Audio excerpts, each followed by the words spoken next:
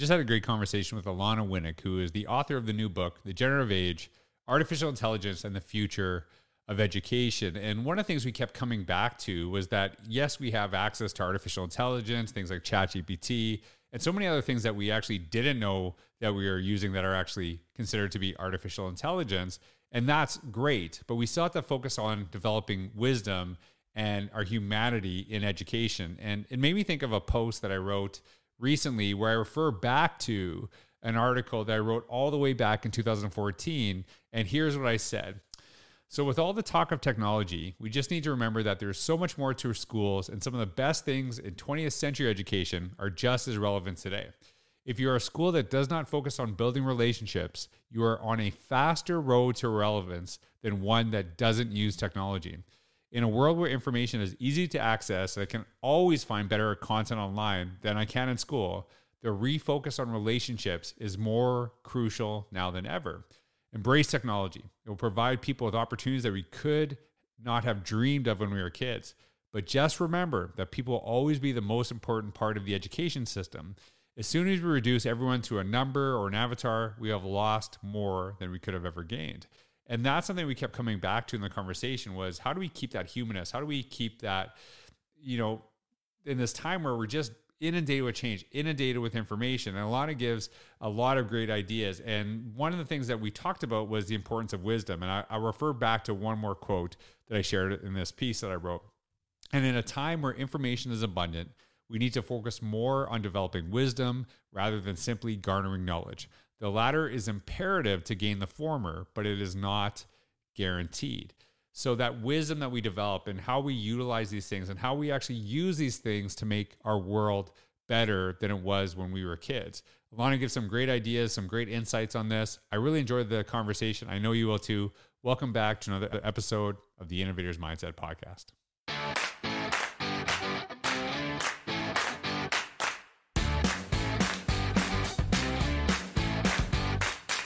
Hey everyone, this is George Crows. Welcome back to another episode of the Innovator's Mindset Podcast. I am so blessed to have Alana Winnick here today. She is the EdTech Director of Pocanico. It has a T in there somewhere, but I don't know where it is.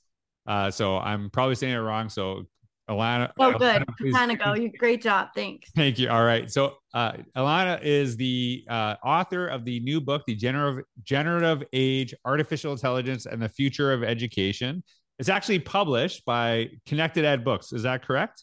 That is correct. So, led by my very good friend, Jimmy Casas. And Alana, I saw a lot of the work that you're doing with artificial intelligence with your school district. So I asked you to be on here, and it's been wonderful getting to know you. But if you can just kind of tell everyone who you are, what you do today, and how you got there, I think it's a great place to start. Okay. So my background is in childhood education. And I was in AIS math for 1 year and then inclusion kindergarten my second year. And then it was a very tough time to find a job. So I took a job as a computer lab teaching assistant, and just to have, health insurance and stuff. And very quickly, which now I know you know him, Adam Pease was the high school principal. He was like, whoa, this girl is going to leave the second she gets a job somewhere else. So they created a job as an educational technology specialist. So thank you, Adam, for probably facilitating that. And I worked there with Adam for 2 years, who's an incredible mentor and human. And then I got a job working for New York State and supporting 48 school districts around Rockland, Westchester, and Putnam. And then those are counties in New York, just north of Manhattan, in case you're not familiar, if your listeners aren't familiar. And then during the pandemic, one of the districts I was supporting was like, we can't share you anymore. We kind of just need you full time. This is a lot going on and we need you. So I came over to work with them as their educational technology director and data protection officer. And while we're on the topic of the pandemic, I just think that this is something that I found so fascinating in my career. That when the pandemic happened, I don't even want to say it brought us forward to the future. I think it brought us where we should have been. This is where we should have been in 2020. And I was so excited about it because it's all things I had been hoping that people would do for a very, very long time. And then when things kind of got back to normal, people went back to the way they've did things before. And I was Mhm. not excited about that. I'm not saying in my own district. I mean, I think that across the board, a lot of people went back to the way things were have been done instead of innovating and moving forward, which I thought this would have helped everyone that already had that foundation to move forward. But then when AI came out, I think and I hope that AI will push us to where we went in the beginning with the Right. pandemic, but even further and force us to not go back to the way things used to be. So when that's how I wrote the book so fast, because for me, it wasn't about AI really. It's about this where education should be in 2023 and beyond. Right. And that's why it was written. So because it wasn't about AI, it's about where we should be in So 20. what? So why do you? Okay. So what do you? Why do you think? Why do you think maybe people went back? And this is something I've been talking about for quite a while. Is that, um, are we really desperately trying to get back to 2019? Like, is that the goal, the emphasis of what we're doing in education right now?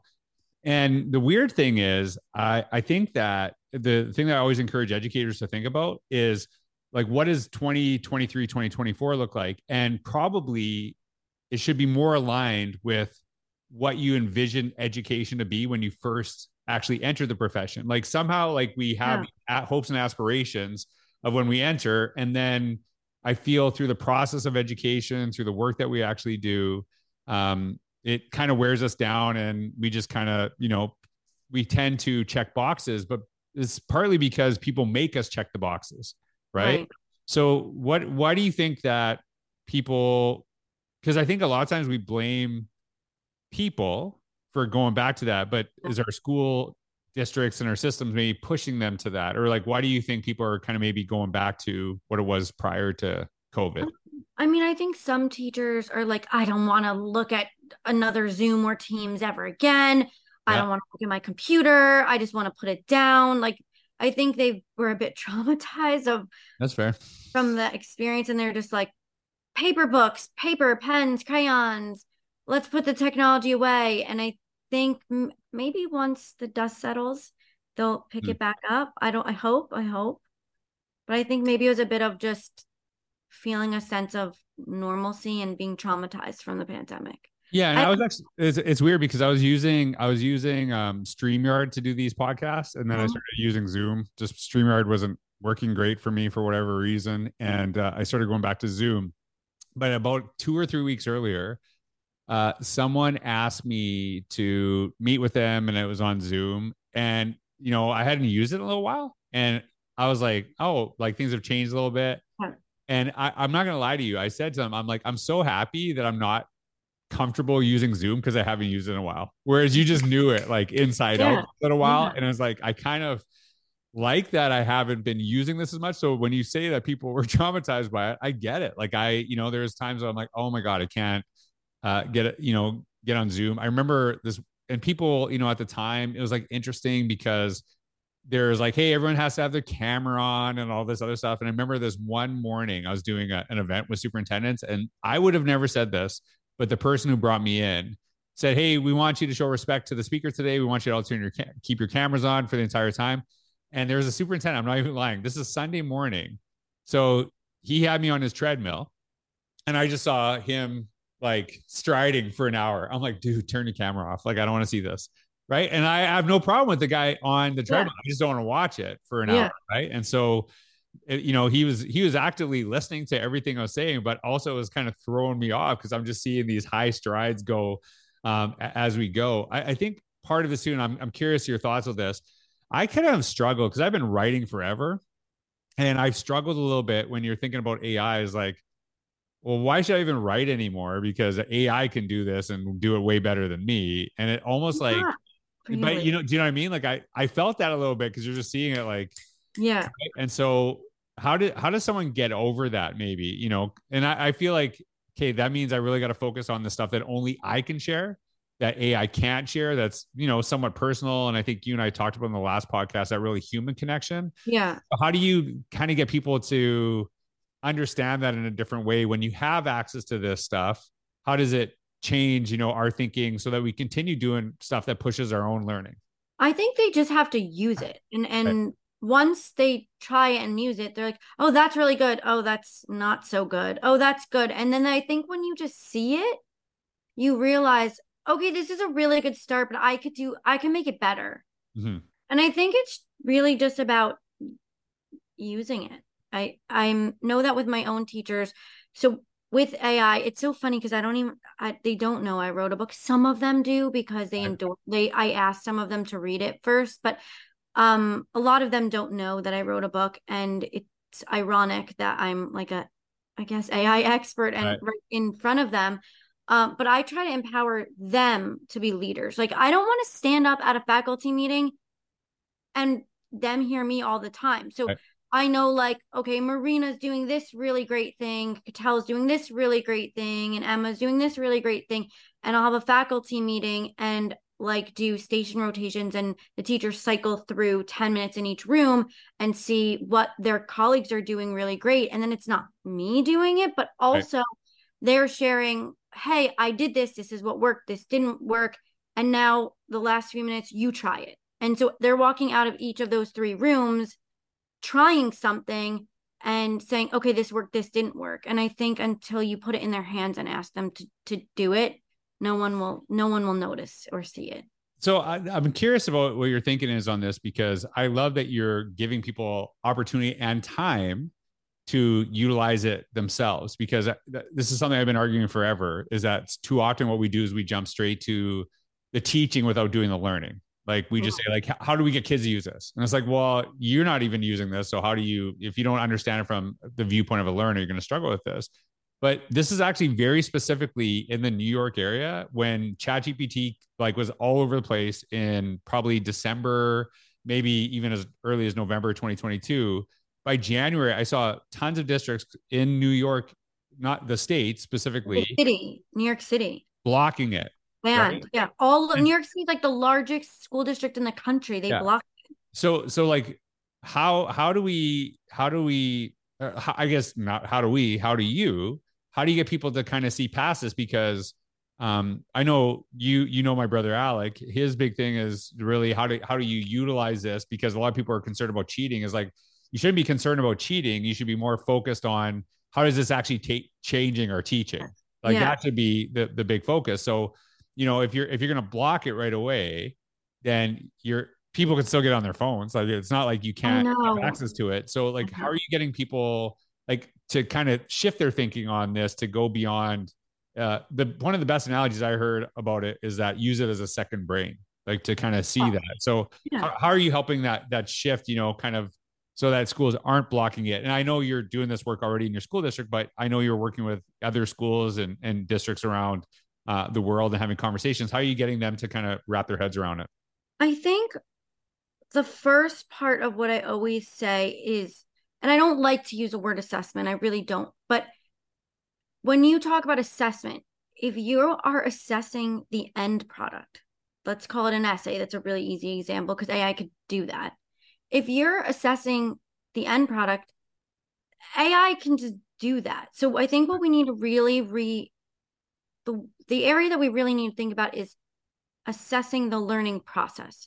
If you are checking in with your students, watching the learning evolve and guiding them throughout their learning process, and you could use project-based learning or flipped classroom, or I mean any of the things we know work, you wouldn't be really concerned about cheating because Right. you're watching the learning and you're watching that student develop and learn and grow. How are students learning and how are you assessing learning? Because if you're assessing learning, you shouldn't be concerned.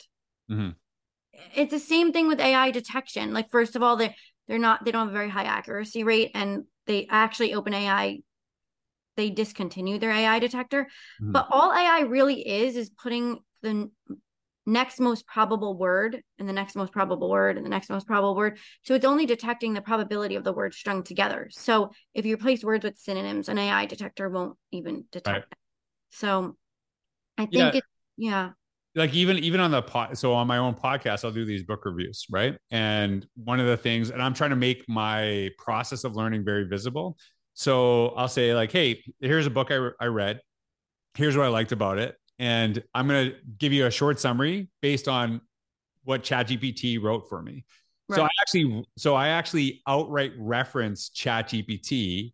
And the way I go through it is I don't say like write a summary of this book. I'll say write a 5-tweet summary of this book. Oh, So wow. it's very concise in the way that, because it's a podcast, right? Called a tweet if it's called X and not Twitter now. Well, I don't. ChatGPT knows maybe they'll I correct don't me the know. next time I do that. But I think part of it is using the process Yeah. and then actually saying, okay, now here's my takeaways from the book. But they're very like there's no way ChatGPT could actually write the parts that are very George specific.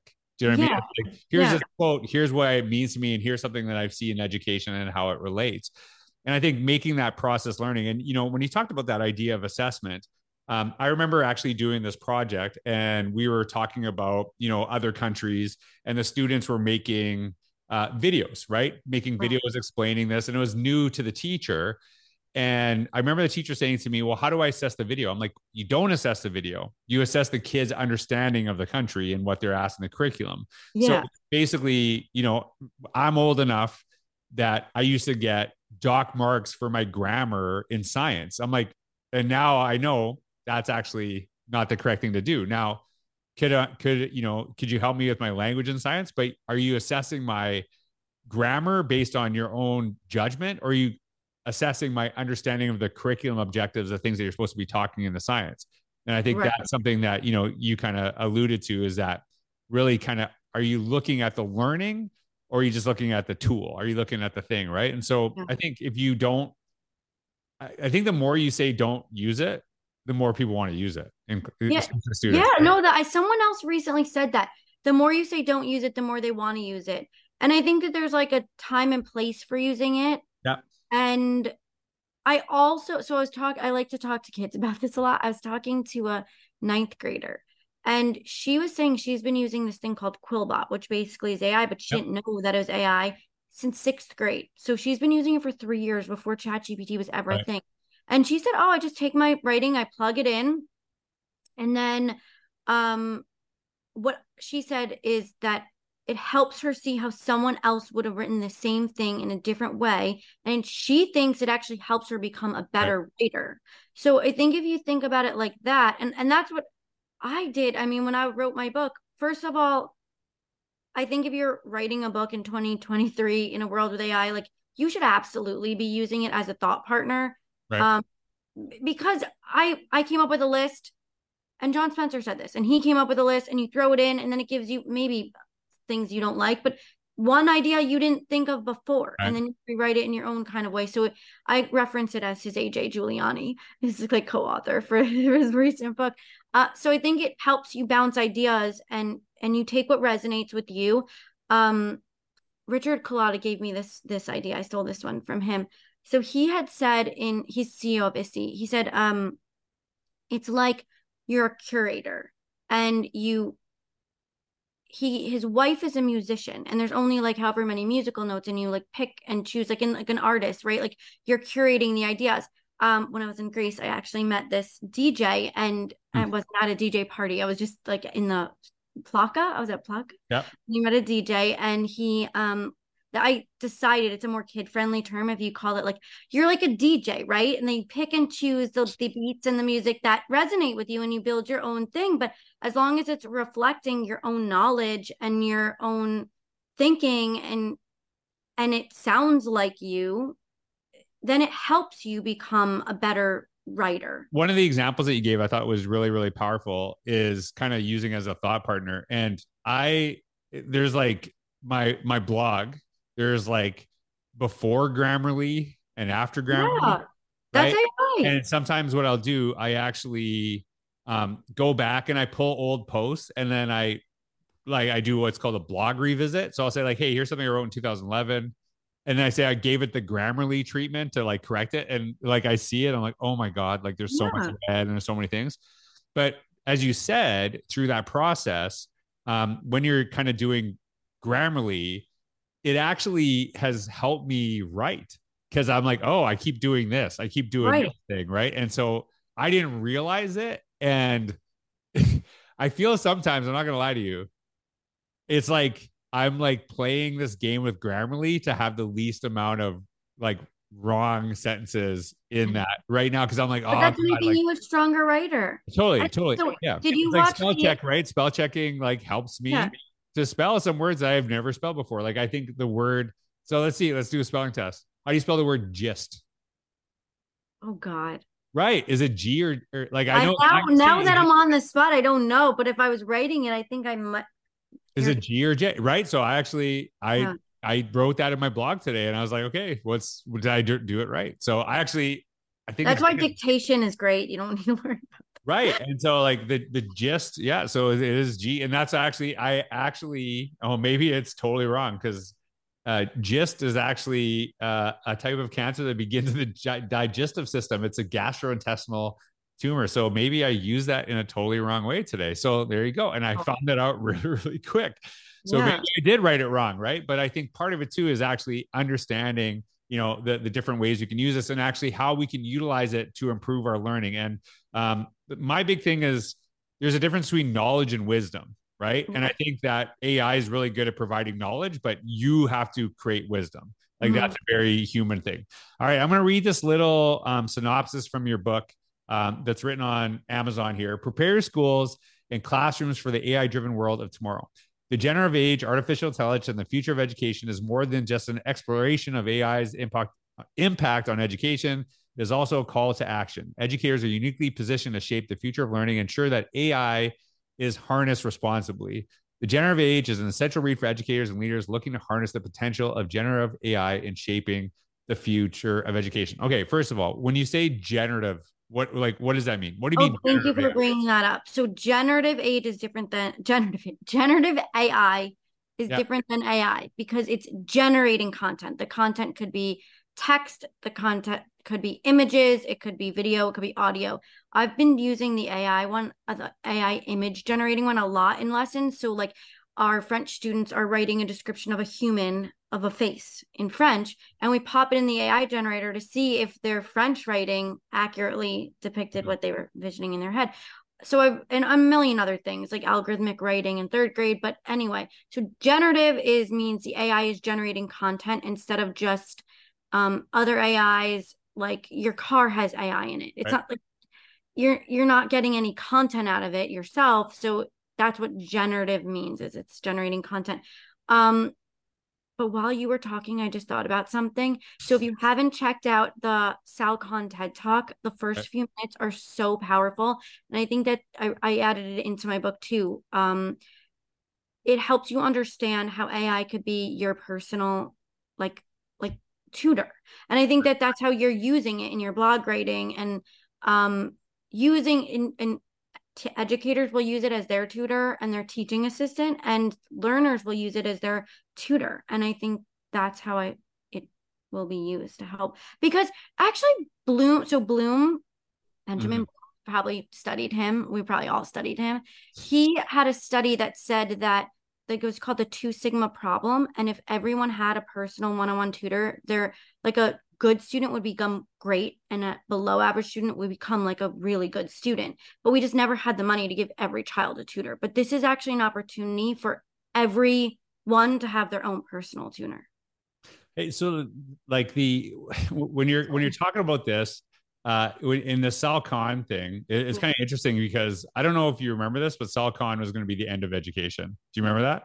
Yeah, So I did. when what was it, Khan Academy, and I remember when Khan Academy was everywhere, people were saying, "Hey, like, oh, this is like the end, and all now they're just going to replace teachers with YouTube and these videos and stuff like this." And I'm gonna be honest with you, when that all happened, uh, I actually was like, I'm not worried because I don't teach that way. Like the way that Yeah. a Khan Academy first came out, I'm like, if that's the way you teach, then maybe you should be replaced, right? If it's just like this part of it too. Now, even thinking about Khan Academy and that thinking, could you use Khan Academy as a supplement? 100%, right? But it wasn't meant to be a replacement. And so that was never something that I was actually ever concerned about with that process. And so one of the things that you say, and it's the last question I'm going to ask you, you say this is a call to action. And so when you say that call to action, what is the call to action? Like, what are you hoping this book generates, this book is going to do for people? How do you think it's going to help? Well, I have this one section. Well, I have a passport to success, like a student's passport to success. There you go. But I also have this one section I really love that's called asking difficult questions and having difficult conversations. And I really envisioned that this would have been read by like teams of people, right. and like your department or your school, like sitting down together and having these conversations about what do you think the future of your classroom and your school and your district and education looks like? Like what does the role of a teacher look like? Right. What does it mean to be an educated person? Those are just ones that came to my head, but there's like, that's what I mean. Like, let's come together, let's have these deep conversations, and let's change the way that we've been teaching to a way that we know works. Not like I'm not suggesting anything that we don't know works. Well, so one of the conversations I've been having with people, and it's kind of what you're talking about, because you are not defining that. You're asking people to consider it, right? Yeah. And one of the questions that I've been asking people is, what are the basics in education? Like when we say, because people still say the basics. And I think it's really important that we actually have a conversation of that. So I'll give you an example of this. So 2020 happens. We talked about this, how people were kind of forced to a change. So a lot of people still would say cursive handwriting is a basic skill every kid needs to know. And I'm not going to make the argument against it, because like I'll tell you, people like with cursive, that's a touchy subject, right? Very sensitive, very sensitive. So I'm not saying that, but some of the people who know how to write cursive and are very good at it don't know how to get onto Zoom. Right. So is getting onto Zoom, using some of the stuff, a basic skill? And I'm not saying it is. I'm saying have the conversation. And I think it's really important to actually say, and I think that's what you're asking for too, we should be having these conversations instead of dismissing this. And I think this is what was really interesting. And, you kind of talked about this, is that COVID kind of pushed people to a certain space where you had to adapt really quickly. Yeah. But then, ChatGPT, it isn't necessarily pushing people to do it. It's kind of optional. And you can see why school districts, and my first thought is like, have we not learned anything? Like, have we not like picked up anything? Because if we don't, like, this is going to be, you might not have to do it. It might not be mandatory, but it's going to be thrust on you at some point, and then we are going to be trying to catch up. And so we're always kind of trying to play this game of catch up. And I understand, like, because a lot of times teachers want to do something, but their school districts or their leadership teams are holding them back, right? And not letting them do this because they saw it on TikTok, right? They watched a TikTok about it, right? Yeah. Because a lot of times it's just like they're pushing people away from this, and and then pretending it doesn't exist. And I think if you pretend it doesn't exist, it's only going to get worse. I think it's how you realize this too. So no, I think, and that's when you go back to your 3 questions, and like you ask the 3 questions, they're very important, because there's a teacher and there's a leader, and the teacher, everyone needs to be on the same page or change can't happen. You can't make change without having these conversations and being like and having support. Really, like it comes down to having like a supportive community. Yeah, so I don't know if you ever saw me post about this. This is probably dating me. Do you remember New Coke? Do you remember this? No. Okay, so there's Coke forever, like just Coke. No, I'm not talking. So there used to be, actually, I can't probably say this because I'm on YouTube, but there was like Coke and Coke, like way back, like early, like we're talking like 1908 or something like this, right? I've heard. But then there was like the same formula for Coke forever. And then I can't remember the year. It's like around 85, 88, something like this. But they came out with New Coke. And basically what they did, they were changing this formula that had been forever. And they did these taste tests for New Coke. And overwhelmingly, people in these taste tests, picked New Coke. Mm-hmm. And so they're like, all right, well, this is a no-brainer. Like, people like this. And so they just said, hey, we got a new Coke formula. And people were livid because they didn't care that it tasted better. They had an emotional connection to the way Coke tasted. Hmm. So what happened was they like stocks dropped. People are like, there's like this huge backlash.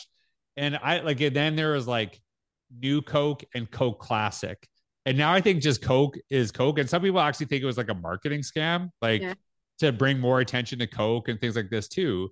That it was really important to kind of understand that there's that people don't, even if something is better, if you are connected to the old thing emotionally, it doesn't matter. So like we have to kind of bridge that connection emotionally to this. And I think that's why, your book's really important, is because you and I were talking about this before.